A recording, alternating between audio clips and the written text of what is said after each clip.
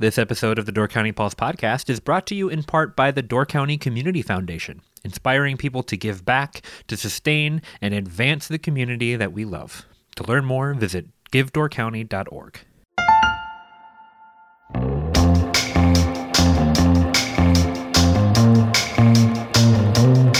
Hello and welcome to the Door County Pulse podcast. I'm Myles Dannhausen Jr., writer and editor for the Peninsula Pulse.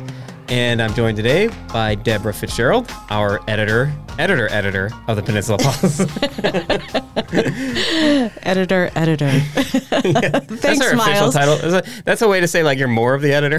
Did I just get a promotion? Yeah, that's what happened right? Live on air. There you go. Editor squared. Yeah. Deb is in the middle of a very busy week, so thanks for hopping into the podcast booth. We have a short week with the 4th of July landing next Tuesday, which for those who don't live in our world of trying to put out a publication each week and might say, well, why does the 4th of July matter in getting your paper out? And that is because we have to send our paper to Madison to get it printed and truck it up here, and then we distribute it with a bunch of our own delivery guys, our great paperboy delivery guys. And then also recently, a lot of Deb's taken a paper route. I've taken a paper route.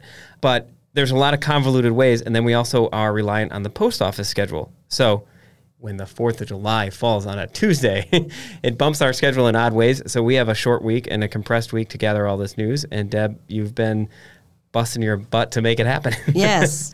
And I think it will.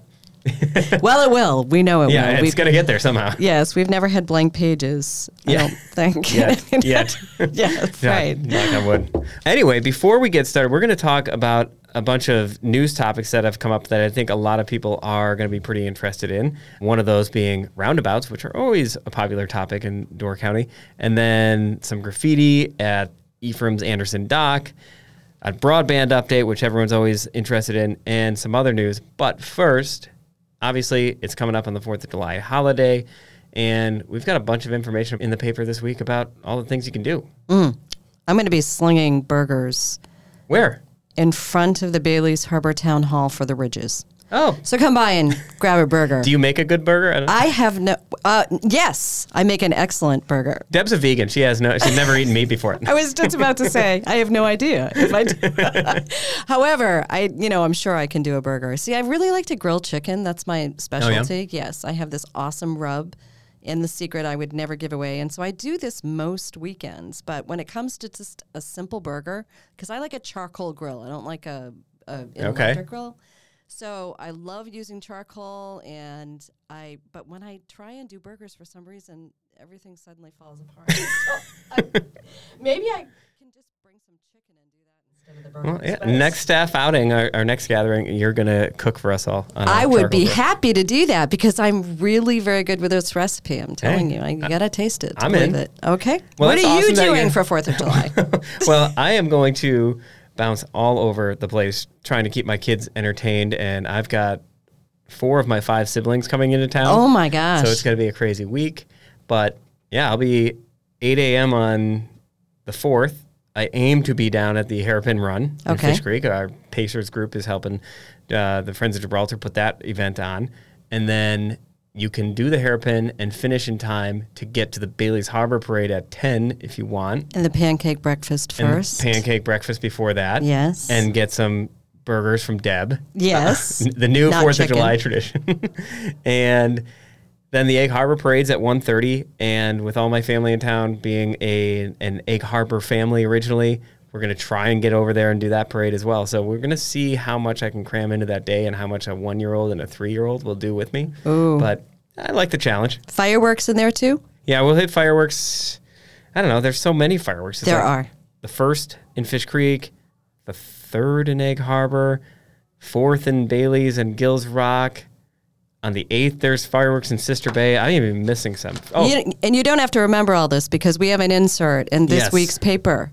So way to bail me out. That's yeah, it is the parades, the fireworks, all of the community celebrations. Bunch of the live music highlights. Oh, yes. Because there's tons of great live music in the next week. It's all on one handy 2-page. Is that 2 pages? Yeah, I think it's 2 pages. Front and back. You can just pull it out, carry it with you, take it everywhere you go, find out where and when everything's going on, because right now everyone's sitting at bars and coffee shops and texting each other's family going, well, what time does the parade start? And they're probably going to ask that. I'm going to get that question like 44 times in the next 3 days from my sisters and my nieces and nephews. So I'm sure there's a lot of other people in the same boat. Do they all stay in Egg Harbor? So it's kind of interesting because you grew up in Egg Harbor, but you live in Sister Bay now, and that is your community now. But when your siblings return, Egg Harbor is still there. That becomes the center because my dad's still down there. That's right. That's right. This time, a couple of them are staying there. There'll be a few staying at my house. Like there might be overflow, like landing on a marina or something. I don't know where they're all going to stay. Do they do like rock, scissors, paper to get to stay at your house versus having to go to a hotel? There is a little bit of a battle. I'm sure. Also because they want to play with my kids. So who gets to hang out? And I'm just like, well, whoever's the best babysitter that allows me to go out, that's who gets to stay up. That's who gets first dibs. Low maintenance, take care of my kids, you can stay. Do you have to rotate it in order we to do, keep? actually, okay. yeah. Yes. I would think so for goodwill in the family. And it changes with like the age. So when the kids were newborns, it's more like, okay, if you have dogs that wake up and move around and might wake the baby, you can't stay here.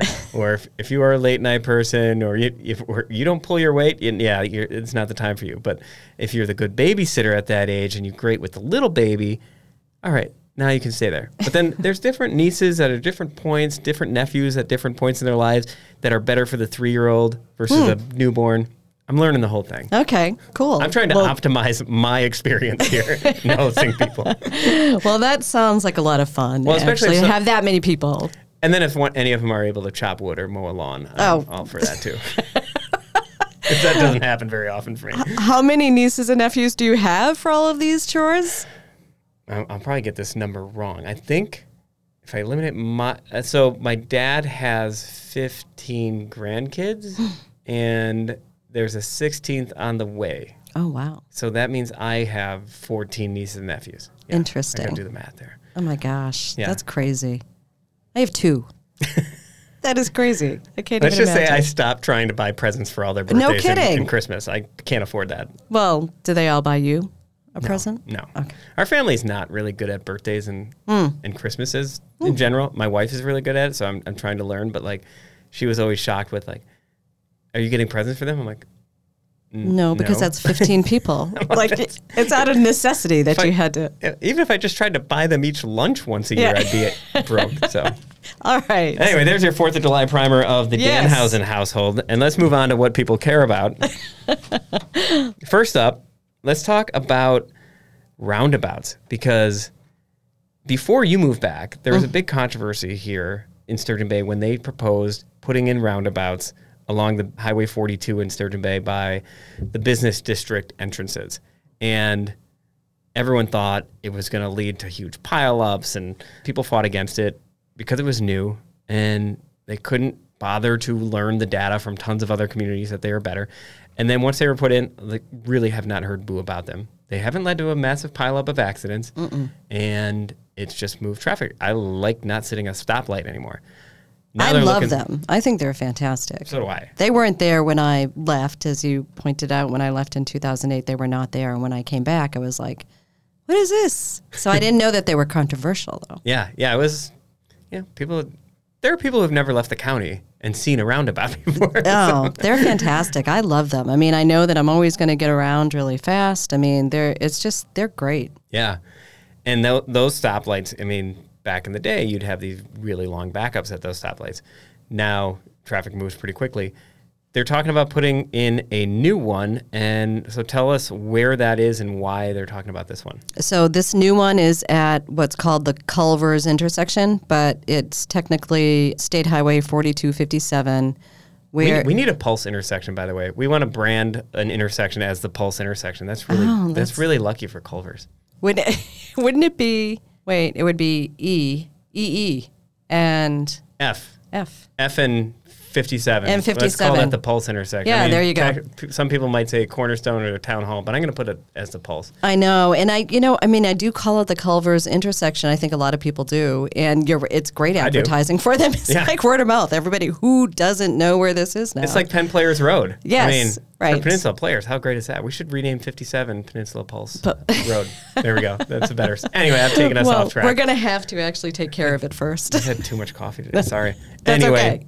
The roundabout at Culver's. The roundabout at Culver's. So it is technically County Road BB and Gordon Road. Lots of accidents there. And most of those accidents occur when people are trying to come off of Gordon Road and go north on the highway. Okay. So if you grab a burger, for instance, and you're coming back on, you want to continue north, that's when most of the accidents happen.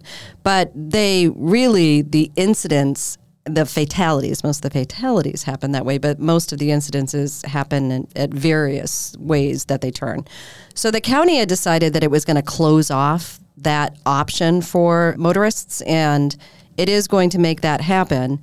But meanwhile, the Department of Transportation was applying for a grant or funding to be able to put in some kind of intersection modification. They're not calling it a roundabout. Very technical term. Yes. When I talked to them after I found out they had received the grant, and I, spoke to the person who had applied for it, and he's like, well, we can't really say it's a roundabout yet. It's an intersection modification because they have to go through public hearings, and if people don't want that, then it could be some other kind of modification. So I asked him what the options were. He said there really weren't any options. That is what they probably will be recommending, so it's probably going to be a roundabout. So it's a dangerous intersection. Meanwhile, the county is going to spend about $215,000, I think it is, to block the northbound route.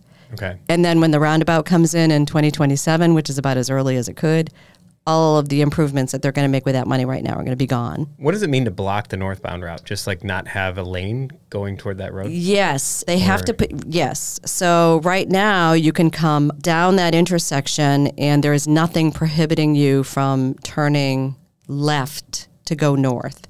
So they are going to be putting in a blocker there, and they call it a divider. So it will prevent you from being able to come around and go that way. So it looks to me like it sticks out into the highway to prevent that from happening, but don't take my word on that. I could be looking at the map wrong, but in some way they are modifying it so that it will be impossible to do that. Okay. And just trying to put this in the minds of listeners of why this ends up being a dangerous intersection if this doesn't make sense to them. The highway there is a 45 mile an hour speed limit. Often, if there isn't a lot of traffic, cars are going faster, 55, maybe 60. And if you're turning left out of that intersection, a lot of times you're trying to, because the traffic is coming from both ways there. So you might be trying to get in front of somebody coming from the south going north, and then also beat somebody across who's going south. So people take risks in making that turn. And then other people don't stop in time often as people are trying even to turn onto the Culver's road. So it's not a great description, I don't think, but it just becomes a little complicated and people take risks that they maybe shouldn't take because they're waiting and there's a long line of traffic, and then you're like, well, this is my chance. I got to nose in. I got to go for it. Right. And then they end up with an accident. And that is, really true, because if the bridge, when the bridge closes, I don't know how often the frequency of the bridge closing, but it seems like every time I try to go over in the summer, it's open. It's closed. So, the cars pile up for a mile. So there is no way, and all that traffic is, moving north. And so really, if you feel like you're never going to be able to get onto the highway from Gordon Road, is probably true. Yeah. So. Yeah. With that roundabout, at one point they said they weren't sure if they could do one there because of wetlands. This was like 5 or 6 years ago. I'm guessing there's some sort of things they can do with culverts or drainage to make that possible. Yeah, the person that I spoke with said that the money that they received, which is $2 million, which they received, and it requires a 10% match from the state of Wisconsin because it's federal money that they applied for. It's like highway transportation safety dollars, so it's federal money. But they're going to be rebuilding a box culvert there and doing some property acquisitions. Okay. So that money is supposed to cover all of that. It doesn't even look to me, I'm not an engineer, We'll just say that right up front, as if anybody couldn't guess. But I mean, it doesn't even look big enough to me for a roundabout. You know, when I look at the other two roundabouts, I'm like, how are they going to put a roundabout there? How do they fit it in? Yeah. Yeah, so it looks like they probably will have to take the property in front of that fireworks, place, and then maybe some of the Culver's property. I don't know. Well, enough about the roundabout then. Yes. Moving on to Graffiti. Graffiti and Ephraim. And we don't mean maybe in the term, well, sort of in the term that you might think of it in sort of an urban sense, but for 70 years, they've been painting. I guess they wouldn't call it graffiti on, I think the normal person would call it graffiti, but they would say, hey, people are painting their names on the warehouse on Anderson Dock. That has been a long-held tradition. But now that graffiti has spread to the dock, the bollards. I'm not sure. It's something like that sticks out of. I'm a writer. Can you believe that? Right, but you're talking it. Yeah. You're not writing it. So unless you write out loud. Yeah, which I probably should do more. It makes for better editing if you read it out loud. But then you find out you can't pronounce something, so you just have to write around it. It's kind of crazy that people are just painting on everything. You know what I found really interesting about that story? So Myles did this story for this week's paper. I didn't realize how it started, how people started writing graffiti on those walls. Yeah, it starts with, old, back in the days when Ephraim was apparently a place where people would ship goods directly to the pier there. And the ship captains, when they delivered goods to the tourists and stores in Ephraim, they would sign the warehouse with the ship's name and the date that they were there, just kind of to mark their visit, which is a cool tradition. I don't know if that exists in other places. I mean, I haven't heard of it in somewhere else in Door County, but I'm guessing maybe that exists elsewhere in the world. And after Anderson Dock stopped becoming a place for steamships and goods deliverers to dock and kind of went into, basically it wasn't used for a while. And then when it kind of got a rebirth of a place for people to mark their connection to Door County in other ways. So people would start signing their name on it. High school kids would put their name and class year on it. Then people would start having, a heart with your girlfriend or boyfriend's name in there.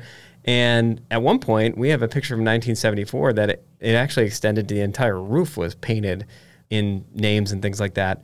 Now, they try to limit it just to the siding. And every few years, they actually paint over some of that siding to create a new canvas. Because as Door County's, as I was writing the story, I actually thought about this. I'm like, in some ways, it sort of makes sense that it's spreading because there's more people coming up here. Anderson Dock is one of the most photographed places in the county. And it really is a pretty unique thing if you're driving through this. It's funny that it exists in Ephraim, right? The most picturesque, clean, we need every building to be white town. And it's the place that has a building full of graffiti. Which opens it up to that. That's the first thought that I had, is that this is color creep in Ephraim. They have the perfect canvas for the entire town to be painted. Oh, no. So, I mean, when I saw the photos of where all of the graffiti is now on the rocks, everywhere, I thought, that is so cool. It could creep right into Ephraim, right into the town, and they're spending lots of money to prevent that from happening. Yeah, well, Brent Bristol, I'm sorry that Deb has just encouraged color creep in Ephraim. I am sorry. I really am sorry, but it is just ironic, and I think it's actually just kind of cool. I know it's not cool for Ephraim, but I mean, it just seems like very unique, a unique tradition taken to an extreme. And it would be really interesting if it started happening on the buildings in Ephraim. Oh, man. No. Sorry, Wilsons. This is not, do not do this in Ephraim. Please do not. So they're spending, it has spread all over the rocks, all over the dock. It really did. Yeah. And so they're spending up to $10,000 to pressure wash all of that away this week. And it should be done, I think, probably by the time this podcast comes out. And the idea is to clean it up. They're trying to get the word out like, hey, we want you to paint the building. Just please don't paint everything else too. So they actually supply brushes and paint there to paint your name on the building. And some people have painted over the historical signs there. They've painted over some of the wayfinding signs. So in some ways it has been not just a nuisance, but a little disrespectful of the place. Mm-hmm. And so what they're trying to do is get people to, hey, we're not going to try and take a hard line of you can't do this, we're going to take enforcement action, but they're really just trying to go, hey, please do it in this spot that we've provided. And part of this is in a couple of years, within the next couple of years, they aim to do a lot of repair work to that dock too, and they want to make it worthwhile.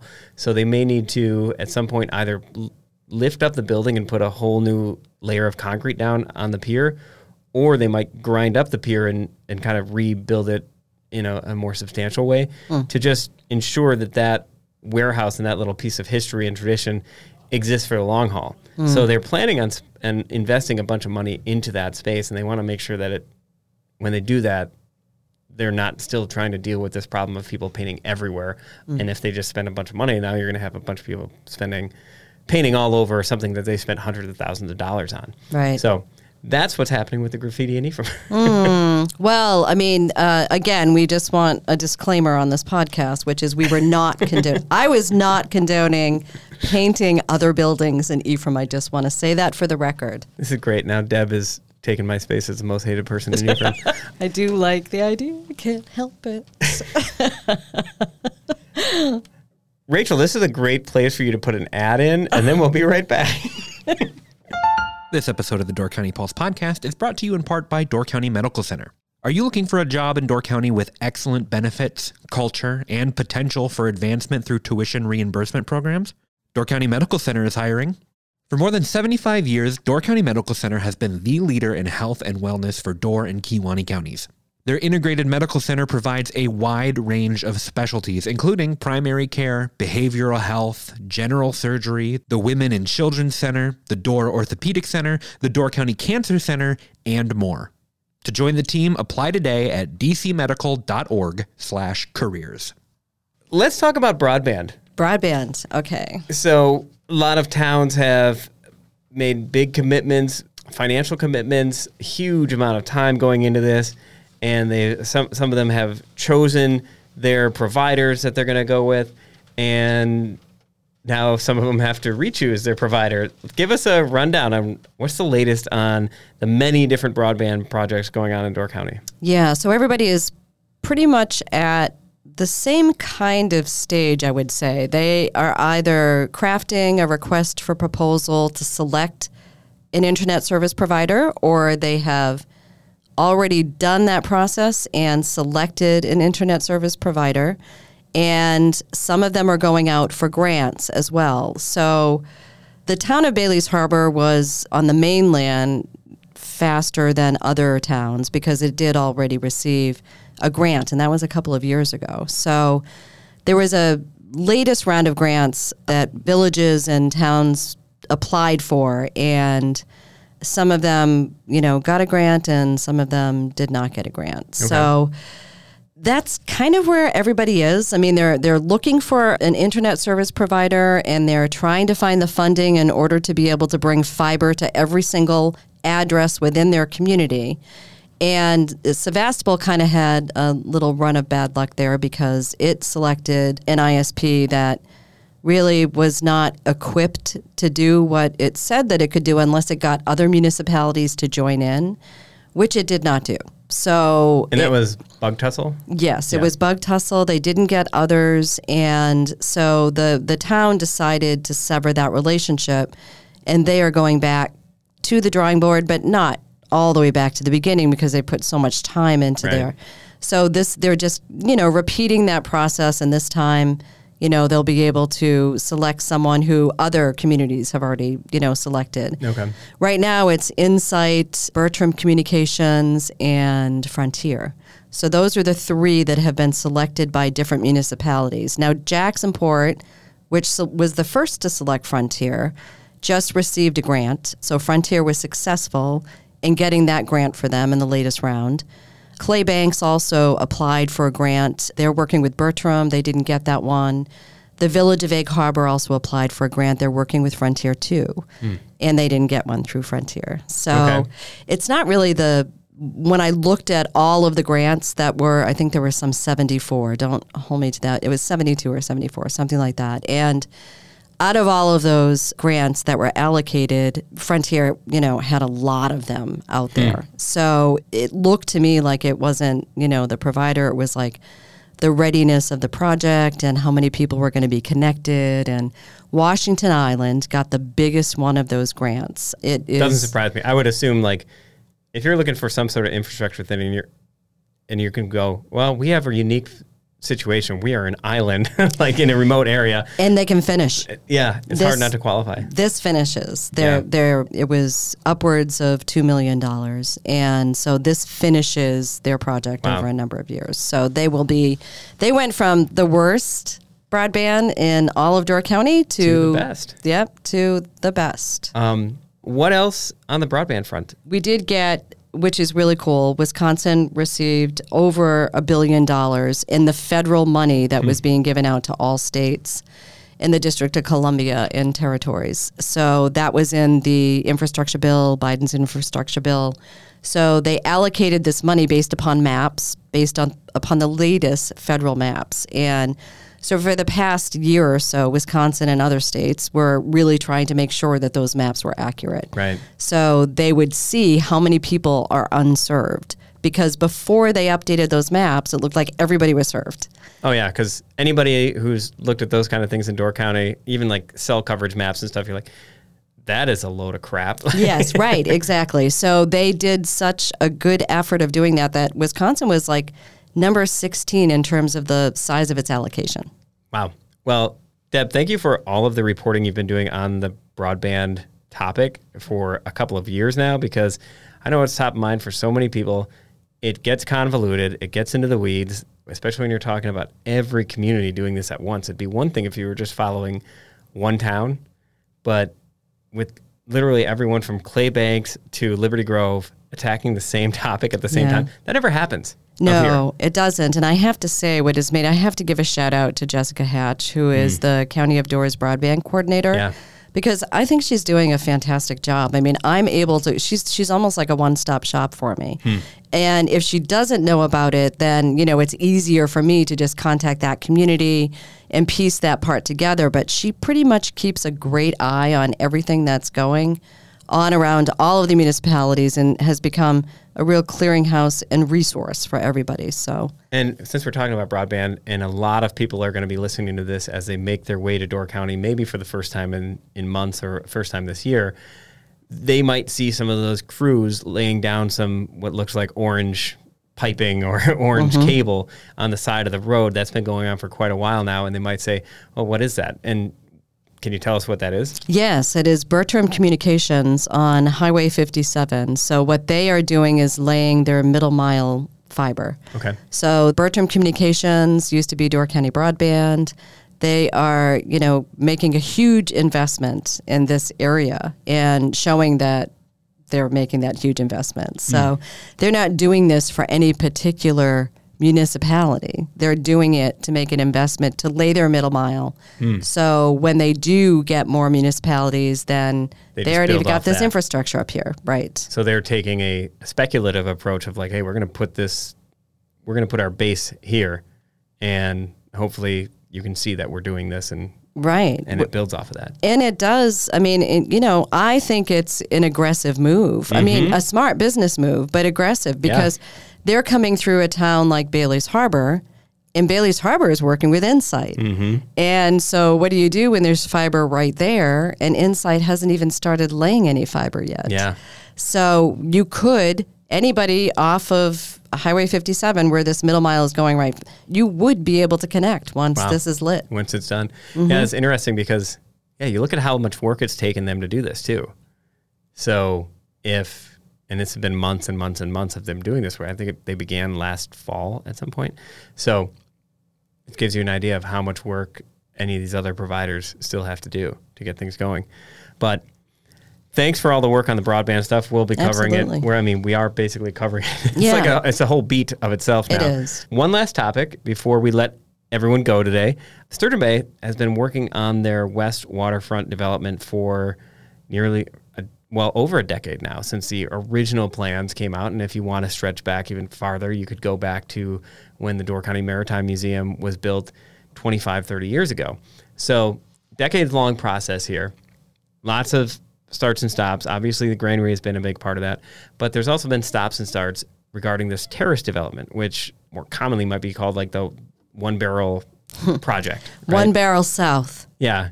So there's been another turn in this story. So what's going on with that West Waterfront project? It had stalled because the American Transmission Company, which had laid cable underneath the canal, they needed an easement, and they apparently took land that the easement wasn't beneath. Okay. So that kind of shifted. This little weird parcel of land is like at the base of the Oregon Maple Street Bridge. Okay. So it's just this weird configured little space. And so when they found out that the transmission cable wasn't actually in line with the easement, they had to stop the project. And then I guess they weren't sure if it was even going to proceed. And then they had to go into negotiations to get some compensation for, not having gone in line with the easement. Okay. So now they got that all worked out. And there's, additional incentives that are going to the developer, who is Peter Gentry, who owns One Barrel in Egg Harbor and also in Green Bay. Does he have a Green Bay place? Madison. And so this terrace project is going to be a beer and tap room with a deli, and it's supposed to be proceeding with construction, I think, as early as this fall. Oh, wow. Yeah. So soon. So soon. So probably be open, if all goes well, for next summer. I think so. I think he had indicated, if I remember correctly, yes, it would be next year that it would be ready. So one more small step moving forward with that West Waterfront. It's been a couple of years for this one project. Yeah. I mean, it's kind of crazy how slowly, and plus they had to do the methane mitigation, as every property down there has to do. Yeah. Because apparently it's built on top of an old dump. Oh, great. Yeah. The whole, yes. I don't know exactly the extent of it, but apparently, yeah, it is. That's what it is. And so every property that is developed down there has to do that. This isn't my fight, but I think for writing's sake, Sturgeon Bay needs to name that bridge. Which one? The Maple to Oregon Street Bridge. What a clunky name. Yeah, it is. Like, is there somebody you can name that, like Joseph Harris or whoever, that's who built the canal, right? Like, pick somebody. Find somebody you love, name it after them, so we don't have this clunky, confusing name for that bridge. They could actually call it Healthy Way. Because, all right, so the grocery store is right there, a Healthy Way grocery store. And even if the grocery store isn't there 100 years from now, Healthy Way is still a nice sound. That is good. I mean, yeah, like we come full circle. We were talking about Penn Players Road, the Culver's intersection. Yes. Now Healthy Way will get a bridge. Right. I'm sure that's going to fly, Deb. Great Excellent. idea. Good. Everything sails through in Sturgeon Bay. It'll be easy. Well, Deb, thanks for taking us through all of these different news items and projects and the broadband minutia again. And I hope everybody has a great 4th of July. I mean, we're kicking it off this weekend for a lot of people and then rolling in. We might have another podcast before the 4th, but we're also going to be going crazy getting the paper out, so I would doubt it. So have a great Independence Day. Enjoy the parades. Enjoy the fireworks. And go see Deb and get a hamburger. All right. Thanks, Myles. Thank you so much for listening to the Door County Pulse podcast. If you want to support us at the Pulse, check out doorcountypulse.com/shop, where you can get a weekly Pulse subscription, purchase some incredible Door County artwork from Pulse artist Ryan Miller, and much more. We hope you've enjoyed the Door County Pulse podcast, and we will see you next time.